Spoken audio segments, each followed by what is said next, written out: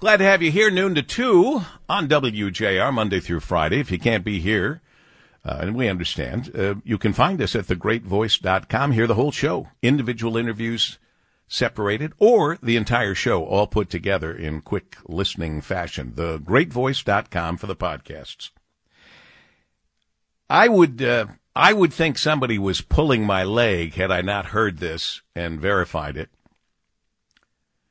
Well, let me first introduce Daniel Howes, senior business editor, columnist at the Detroit News. Hi, Daniel. Hey there. How are you? I am excellent, and I'm glad to have you here as always. I need your expertise and your intelligence, but I would have thought someone was kidding. But apparently Sean Fain was not kidding when he said to someone that he had been, let's say, negotiating or bullying. I'll say bullying, and talked seriously about a ceremonial handshake after all of this. And I burst out laughing. And I also felt, I sure hope that the people who were bullied in all of this do not now shake his hand when he refused to shake their hand at the beginning. So what say you?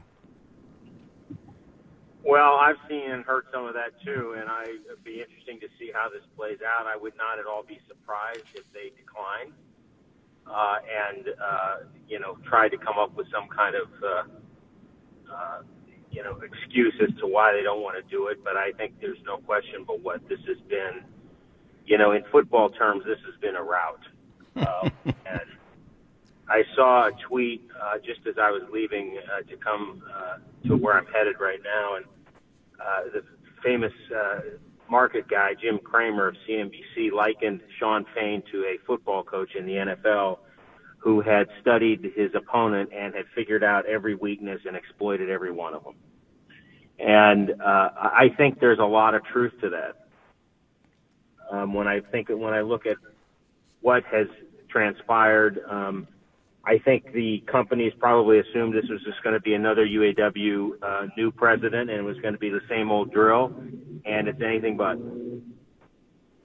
Well, here's the problem, because this story is far from over, and I think you know it, I certainly know it, that the end result of this quote-unquote victory from the UAW is without question a signpost of a major change in the relationship between the workers and the factory, but it could be far worse than that. Mm-hmm. That's what I think, and, it's not over. Everyone's doing the victory dance. I'd like to check with them in 3, 4, 5 years. Well, there are people that will tell you that, and I've had people already tell me this, that this industry is going to look unrecognizable in a couple of years. I guarantee it. I guarantee it. And the other thing is that, if there's anybody that's going to be cheering for the UAW to organize Toyota, Honda, Nissan, and the rest, it's going to be GM, Ford, and Stellantis. The best thing that could happen out of this for them would be for the UAW to be successful in its promise to organize the so-called transplants.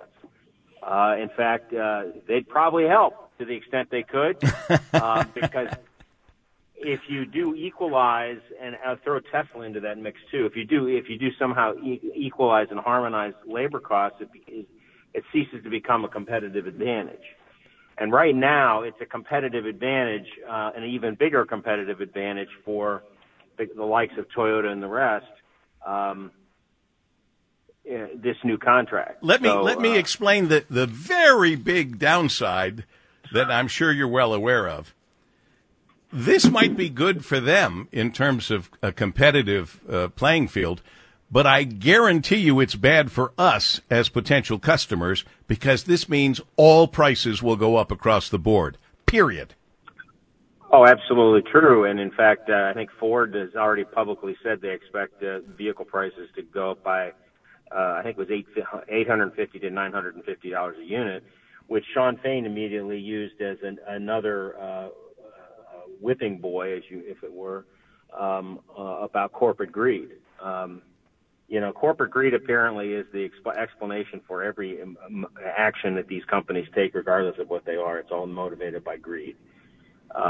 It can't be, in fact, that rising labor costs do have an impact on prices, just like rising materials costs have an impact on prices, whether it's steel or electronics or whatever it is, or semiconductor chips.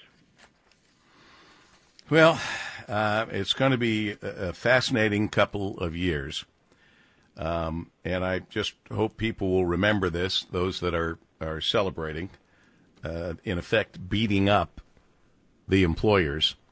But employers will survive in any way that they have to. And I suspect that some of the things the employers will do will be for survival and will not go over very well, but it won't much matter. Well, I think I may have shared this with you, but somebody in the industry said to me, if you drove by the Ren Center or the Glass House or up in Auburn Hills and you see the lights on at night, that's not bargaining committees meeting. That's restructuring teams trying to figure out how they're going to restructure the business in the next couple of years. And I think that disproportionately may come down on the salaried and the white collar ranks.